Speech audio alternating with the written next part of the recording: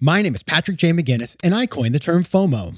That's short for fear of missing out, and it's why some people end up following the crowd. But we're not like them.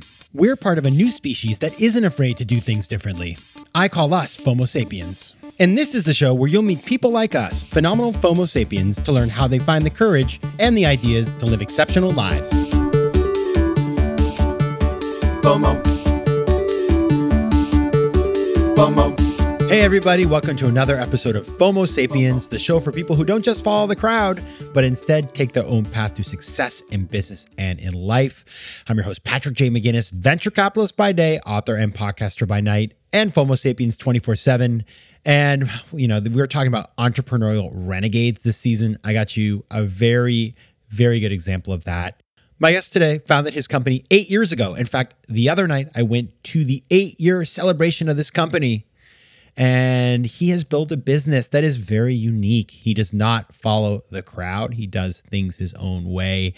And he's just a really thoughtful person. That's why I wanted to have him on the show, because he's so smart, but also he's building something that it's just different.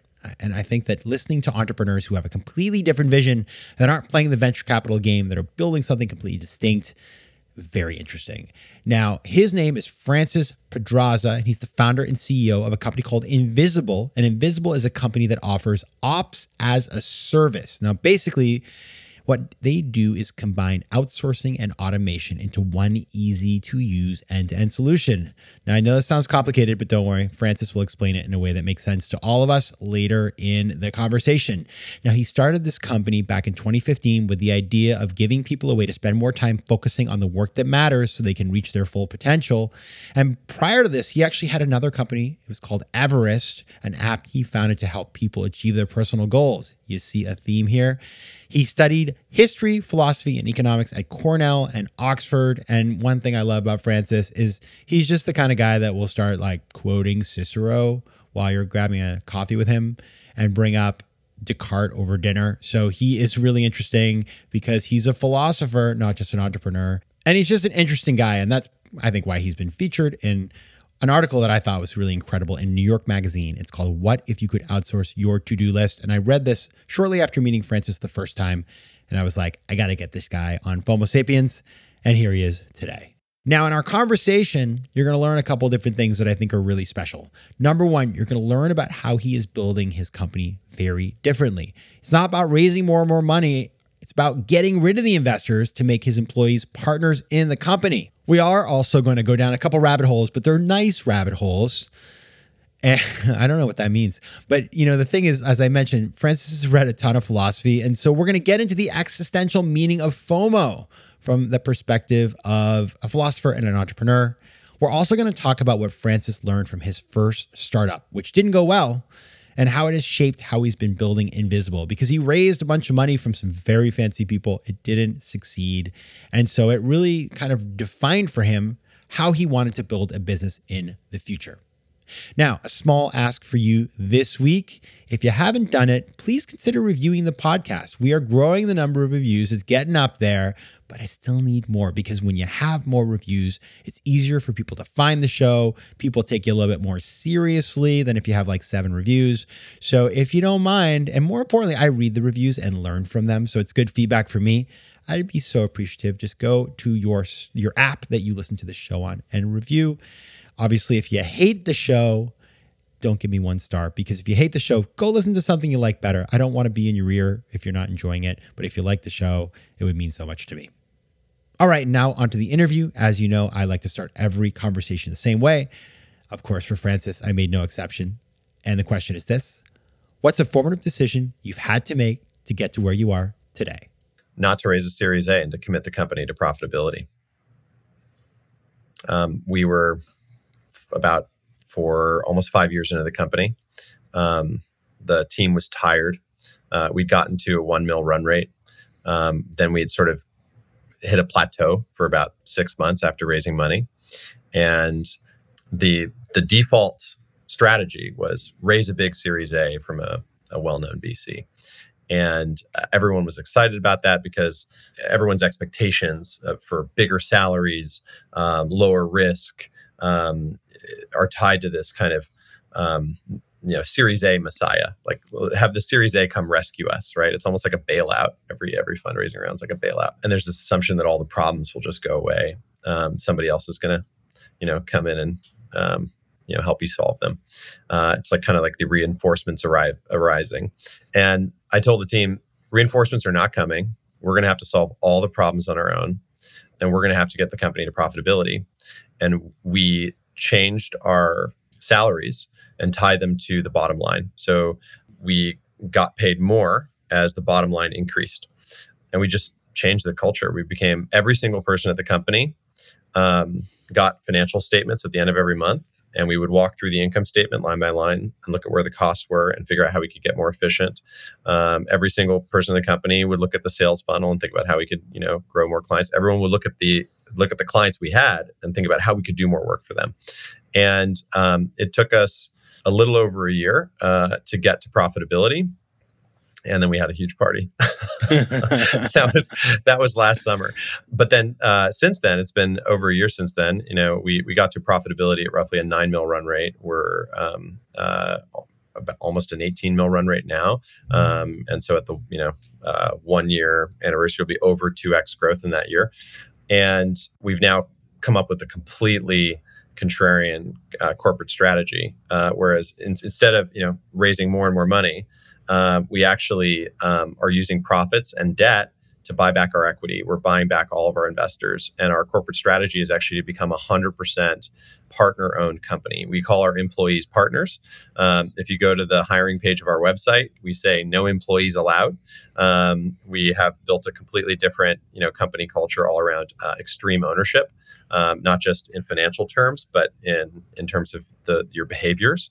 We talk about the way an employee will operate in a certain situation versus the way an owner will operate. And employees will follow the rules and do their quote unquote job, whereas the owner will think about the overall strategic picture and the goal and will focus on a problem, and they will keep going until all the problems are solved. There's so much in there that we're going to get into today, but I just want to mention a couple of things, just call them out, because I think in the history of this show, I cannot think of many examples. We've had companies that were bootstrapped. Okay, great. That is, by the way, mad respect. We have not, to my knowledge, had a company that, raised some money and then said, actually, we want to buy back the shares. We want to make our employees partners in the business. We want to have radical transparency, accountability, self-reliance. I mean, this is just not the stuff that you see, because what our culture and our entrepreneurial culture glorifies is the TechCrunch article that says, guess what? We just raised $10 million from, very high-class VCs. What you don't see in the fine print, of course, is that we just sold 30% of the company. And if the company's worth $10 billion one day, well, that's, $3 billion of value to that investor, right? So have I done the math right there? But that's exactly the kind of stuff that a lot of people don't do. So you're taking a really different path. And as I think about what you've just said, and we're going to get into these, I just threw the entire plan for the interview out the window because you just... That's great. I know, I'm right? excited. We're going freeform today, everybody. FOMO. Quick math. The less your business spends on operations, on multiple systems, or delivering your product or service, the more margin you have and the more money you keep. But with higher expenses on materials, employees, distribution, and borrowing, everything costs more. So to reduce costs and headaches, smart businesses are graduating to NetSuite by Oracle. NetSuite is the #1 cloud financial system, bringing accounting, financial management, inventory, and HR into one platform and one source of truth. With NetSuite, you reduce IT costs because NetSuite lives in the cloud with no hardware required, accessed from anywhere. You cut the cost of maintaining multiple systems because you've got one unified business management suite. And you improve efficiency by bringing all major business processes into one platform, slashing manual tasks and errors. Over 37,000 companies have already made the move, so do the math. See how you'll profit with NetSuite. And with rising prices everywhere you look, you got to do the math and save money. Good news, by popular demand, NetSuite has extended its one-of-a-kind flexible financing program for a few more weeks. So head over to netsuite.com/FOMO. That's netsuite.com/FOMO. netsuite.com/FOMO. Tudo bem, meus queridos FOMO sapiens? Now that right there was Portuguese. And as you know, I love speaking foreign languages. But I'm not alone. 1 in 5 Americans have learn a new language on their bucket list. If that's you, make 2024 the year you finally check it off that list with Babbel. the science-backed language learning app that actually works. Don't pay hundreds of dollars for private tutors or waste hours on apps that don't really help you speak the language. Babbel's tips and tools are approachable, accessible, and delivered with conversation-based teaching so you're ready to practice what you've learned in the real world. Now, FOMO Sapiens, you know I speak 4 languages, and it takes work to stay on top of them, especially with French. C'est difficile. But with Babbel, I'm able to practice practical conversations that I can actually use in the real world. Here's a special limited-time deal for our listeners. Right now, get up to 60% off your Babbel subscription, but only for our listeners at babbel.com/FOMO. Get up to 60% off at babbel.com/FOMO. That's spelled BABBEL.com/FOMO. Rules and restrictions may apply. FOMO. Francis, so how would you describe what your company Invisible does? Invisible is ops as a service. You can delegate any business process, any repetitive work on a Zoom call, just show it to our team or delegate it in our app. And we combine outsourcing and automation to do it. So we have 1,000 workers on our digital assembly line doing all the steps that we can't automate. And we're always trying to figure out how to automate more steps. And it works for every industry, everything from insurance to helping food delivery companies digitize restaurant menus, to helping customer support teams do tickets, to helping data science teams build data sets. I mean, you can use it for anything. There's an implicit thing, and you are, of the people that I know in the world, you are a man who has read the great books. You talk about at dinner parties, pre-Cartesian and post-Cartesian thought, which is something that I ran to Google because I was like, need to figure this one out. And as I think about the philosophy of this, what I'm seeing is there's patience and there is a long-term plan and there is let's say a healthy relationship with FOMO where you're not just looking at the market and saying, I have to raise the big round because everybody else is doing it. So as a philosopher, I want to hear unpack FOMO from your perspective and how this fits into the picture. Yeah, so I'll try to bridge the two, that whole business narrative I gave you, and FOMO as a philosophical concept and FOMO as an economic concept, because I view FOMO very flexibly. It's a very, very rich concept. If you did a mind map of FOMO, it would be an amazing mind map. So I'll start with our corporate strategy that I just mentioned. Let's think through it from first principles. If we raised the Series A that we wanted to raise, we would have raised $10 million at a $100 million valuation. And think about how excited we would be, right? We would, maybe there'd be a Wall Street Journal article. I'd send it to my parents. I'd say, look, Mom, look, Dad, we're successful. Somebody decided to buy 10% of our company for a $100 million price. Now, my parents are pretty financially savvy, but even though most people would just say, great. But actually what they should say is, no, we should go, this is a funeral. This is a disaster. This is terrible. Because if your company becomes worth $10 billion, that $10 million that you just raised is going to cost you $1 billion. And because it's equity, it won't be paid off when you get to 10 billion and it's worth $1 billion. They still own 10%. So if you take that $10 billion company and make it worth $100 billion, that $1 billion turns into $10 billion. People don't understand how precious equity work is, how insanely, exponential it is. If instead I had raised the $10 million as high yield debt, that 2.5x's in 5 years, that sounds really expensive, right? Well, I would have reduced my cost of capital by 40x. The 10 million would have turned into 25 million in that scenario, whereas in the other scenario, the 10 million turns into $1 billion. And so that's an example of resisting FOMO. The herd mentality is everyone's raising a Series A. I'm going to raise a Series A, and actually becomes more of a status game, or more of just a game. Like the game has been set up, and I want to be the best. I want to raise the biggest round at the most money, and nobody's actually questioning the game itself. And actually, the real money is when you decide to start playing a completely different game, and even invent your own game. And that's what we've done. So we got to profitability, and kind of I still had board control 2-1. So kind of like a creepy haunted house. I said, look, equity turns into money in 5 ways. Either dividends, which is the main way. Historically, that's what companies are for, creating dividends. Secondaries, where another outside investor buys an inside investor's stock. An IPO, you go public, and then anyone can buy your stock. M&A, you sell your company to another company, or buybacks. The company buys back shares from you as a shareholder. Those are the only 5 ways that equity turns into money. I just closed all the doors in the haunted house one at a time. Not planning on doing a dividend. Not planning on facilitating a secondary. Not planning on going public. Not planning on selling the company. If you want your stock, your stock's worth a lot of money. If you want to sell it, you're going to sell it back to the company. And then obviously the question was, well, how are you going to pay for that? And the interesting thing about that is no matter how much profit you generate, you actually can never have enough profit in most situations, to buy back at reasonable multiples, because the more profit you generate, the more valuable a company is. So it's sort of like a sort of weird paradox. So I went to banks and to try to convince them to lend me money, and they wouldn't do it because they had never heard of anything like this. It's just not a done thing. But I read this book that one of our advisors gave me called Outsiders by William Thorndike.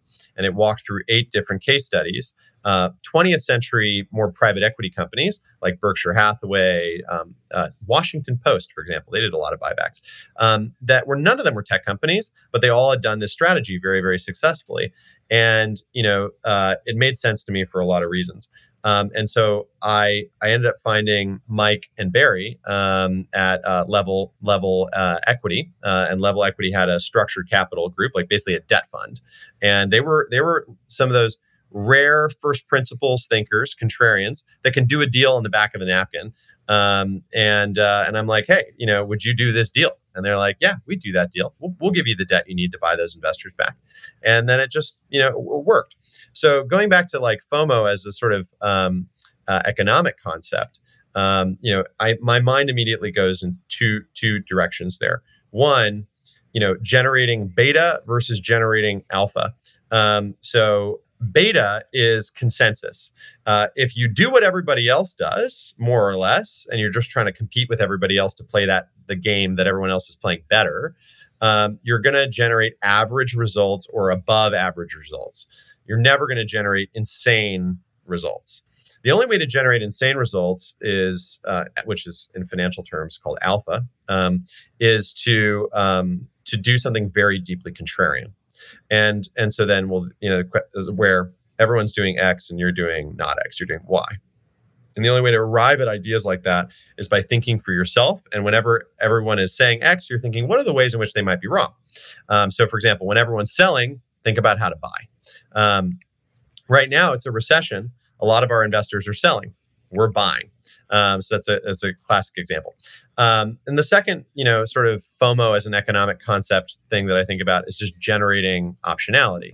And this is a good bridge into sort of thinking about FOMO for life philosophy, because you can generate optionality in your personal life, but you can also generate optionality in business. And the more options you have, the more likely you are to arrive at a better decision. The best investors I know invest in one company for every 1,000 they see. And that's not just a made up number. Like, they've walked me through the numbers. They really invested only one out of every 1,000. And, but the only way you can do that is to have a really high FOMO discipline, where you're actually comfortable letting a lot of options come and go, come and go, come and go. And you're not only comfortable having that happen, you are actually actively you're building a platform to generate FOMO, to generate options. But you have the ability to wait for the one that's like truly incredible and to recognize its value. Everything you said is wrong. No, I'm kidding. I think that's right. And I think, you look at the best VC funds and they put out their stats around pipeline, and they are FOMO generators, right? Because they're, we've just talked about how the model works. The model is, hey, I get the right brands to invest in my company. I get the Sequoias and not the Berkshire, they don't do this kind of stuff, but the Draper Fisher and all of these sort of names. And all of a sudden I am sort of a maid. And by the way, that's not true. They have plenty of failures in their portfolios. They do have better access, but part of that's because they've created a pipeline where they get as much deal flow as they can handle. And then they go through and they pick, and the model is such that, a lot of this is timing as well, but they will have the ability to choose the best of that bunch, and then the rest, the ones they say no to, go in what I call the FOMO folio, which is like pretty interesting company, but we're not going to do this deal. And so that makes a lot of sense to me. I think with the major caveat that you are able to not be an optimizer, right? Because, the flip side of FOMO, of course, is FOBO. And it's that you have so many options that you're overwhelmed and can never choose any. And so you got to have the rigor and the processes to make a decision. But I would generally agree with you that is absolutely the way to play it. And what I find so interesting about the way you've done things is, you're contrarian, but also I guess the trade-off you're making, and maybe you won't agree with me, but this is the way I kind of think about it, is if you raise a gazillion dollars, you could grow faster.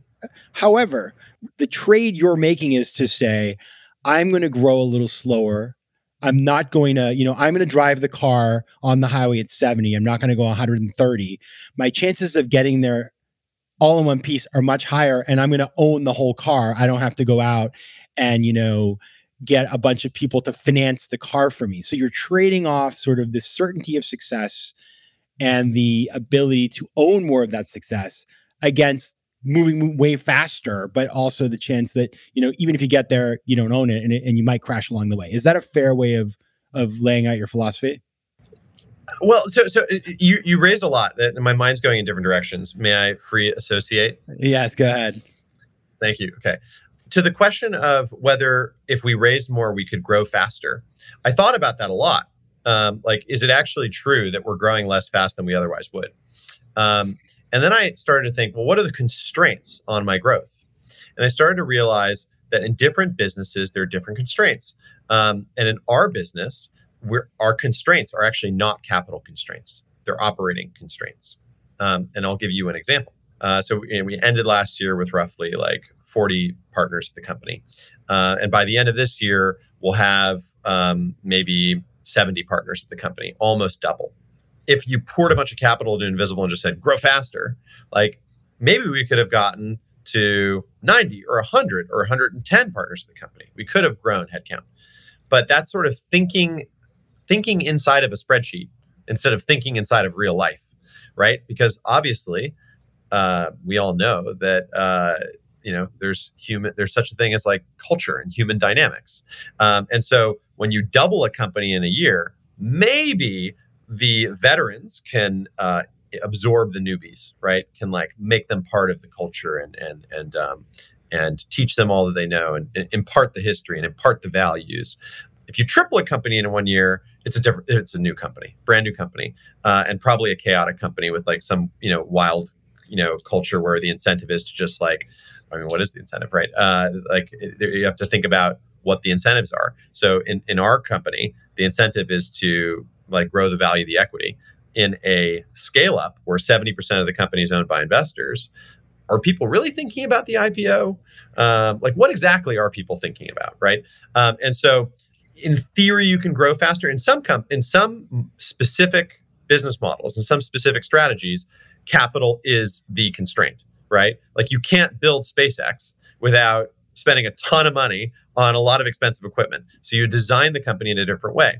And so this is where, first principles thinking versus sort of FOMO herd following is very important. You've got to have good FOMO discipline here. Because on the one hand, you have bootstrap companies, like you said, where you raise no capital. And then on the other hand, you've got these massively loss-making venture companies. Let's say SpaceX is a good example of that. In between, are those the only two options? It's like a false binary. So questioning the binary, there's a third type of company, which is a capital efficient company that'll take less than 10 years and less than $10 million to get to profitability. But it is still extremely viable as a defensible, scalable, and profitable monopoly. And so those are opportunities where you do need to raise money in order to execute on it. But at some point, it's not really about the capital constraint. It's about the operating constraints. Just one other example of operating constraints versus capital constraints is hiring salespeople. So the question is, what are you going to spend the money on? Well, if you're spending money on salespeople, I'll tell you that the payback period for our salespeople right now is about 6 months. So it actually is is just working capital, right? Because you keep recycling the dollars. So it's you like literally can't invest $10 million on salespeople, because in 6 months you get the 10 million, back. And actually, the amount of operational complexity of actually hiring, $10 million of salespeople is just not, that's thinking in a spreadsheet versus thinking in real life. In reality, like, you hire $1 million on, spend $1 million more on salespeople, and 6 months later you get the million back. So there's a limit to how much capital you can put in to hiring salespeople, because it's really about the operating constraints. FOMO. This is where venture capital messes up companies, because people raise the round and then the directive is like, you have to grow fast. And so they start investing in things where the ROI just isn't there. But if they don't deploy the capital, and you've seen a million times, the VC show up at the board meeting, like, why aren't you growing fast enough? Well, you got to hire more people. And all of a sudden you have this structure that you put together overnight without being thoughtful about it, because you're so afraid of making your investors angry. And by the way, they've just told you, oh, don't worry about it. We're going to invest 20 million in 3 months or 6 months or a year, whatever the timeline is.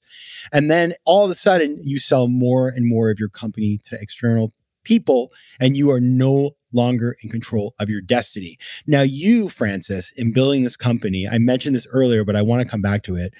It is like this self-reliability, you're choosing your own destiny alongside your partners. And I have to wonder if, this is not your first time building a startup. You built a company before called Everest that ultimately failed. You had raised money from some amazing people, and it just didn't go the way you wanted it to go. Do you think that the fact that you are, very focused on this different way of doing things has to do with what you learned the first time around? I never got an MBA. Nobody, ever taught me finance. I learned the hard way. And I think that's the way to learn as an entrepreneur is learning the hard way. So I actually got I raised $2.6 million for Everest. I got a $2.6 million MBA, and I joke about that with some real contrition, because like those were my investors' hard-earned dollars, and it's not even just about the money that went into Everest. You think about the man years. Some of my favorite math is 10 people work at a company for a year. How many years went into the company? 10 years, right? It's like 10 you have a meeting with 10 people in the meeting. It was an hour. How long did the meeting last? 10 hours, right? At least people aren't used to thinking in those terms. And so Everest was a huge failure. And there was a lot of things about my past self and my previous business thinking that I admire and that were valid. But there were huge blind spots and huge mistakes that are the sort of mistakes that, like, once you make them and you experience the pain the way I felt it, you just don't make again. The good thing, though, is that it didn't break me. It almost did, but it didn't break me. I still had the energy to try again. And actually, Invisible 1.0 didn't work either. And then there was another moment where I truly was about to quit as an entrepreneur and had become a normie. I literally couldn't pay for rent in San Francisco. I moved to my grandparents' ranch in the middle of nowhere. The only way to entertain myself other than working was going on Amazon and buying an archery kit and learning how to shoot a bow and arrow. And I just got all my books from back home, and I was looking for inspiration. I found Agakure, the Book of the Samurai. And in there's a line: "Just become insane and desperate to die. 10 men cannot stand against such a man." And I was like, I thought I was being, aggressive enough as an entrepreneur, but really, I was actually being quite consensus. I was trying to play I was trying to play the game everyone else was playing. And that's when I realized I just needed to play a completely different game and play it, and just put in a completely different type of energy into the business. And that was really the true do or die moment, I think, spiritually for me, because I was actually pretty convinced at that point that I didn't have what it takes to build one of these things. Because these ideas, you have an idea for a company. It's like a scientific hypothesis, and it's an expensive thing to test. It takes years to see if you're right or not. And if you run away at the first sign that you're wrong, then you're not really testing it properly. So, it takes a lot, the same way a VC investor makes an investment, it takes a while for them to see whether the investment was a good investment or not. It takes even longer, really, for an entrepreneur to learn. These learning cycles, take a while, and so yeah, like you have to find a way through the wilderness. All right, everybody. Francis Pedraza, such an incisive thinker, philosopher, historian, entrepreneur. If you want to find out more about his company, you can go to invisible.co. That's invisible.co. And if you want to connect with Francis, you can find him on LinkedIn. That's Francis Pedraza. Francis Pedraza, thank you so much for being here. Thank you, Patrick. I love you as a friend, and I love the podcast. FOMO. If you like today's show, please be sure to rate it and recommend it to your friends. And as always, you can find me on Instagram at Patrick J. McGinnis, on Twitter at PJ McGinnis, and on the web at FOMOSapiens.com or PatrickMcGinnis.com, where you can get all kinds of free resources to live a more decisive and entrepreneurial life. FOMO Sapiens is recorded in New York City. Theme music is by Mike McGinnis, and editing and post-production is by Josh Elstro. If you like today's show, please be sure to rate it and recommend it to your friends. And as always, you can find me at FOMOSapiens.com and at PatrickMcGinnis.com. To advertise on FOMO Sapiens, reach out to contact@FOMOSapiens.com. FOMO.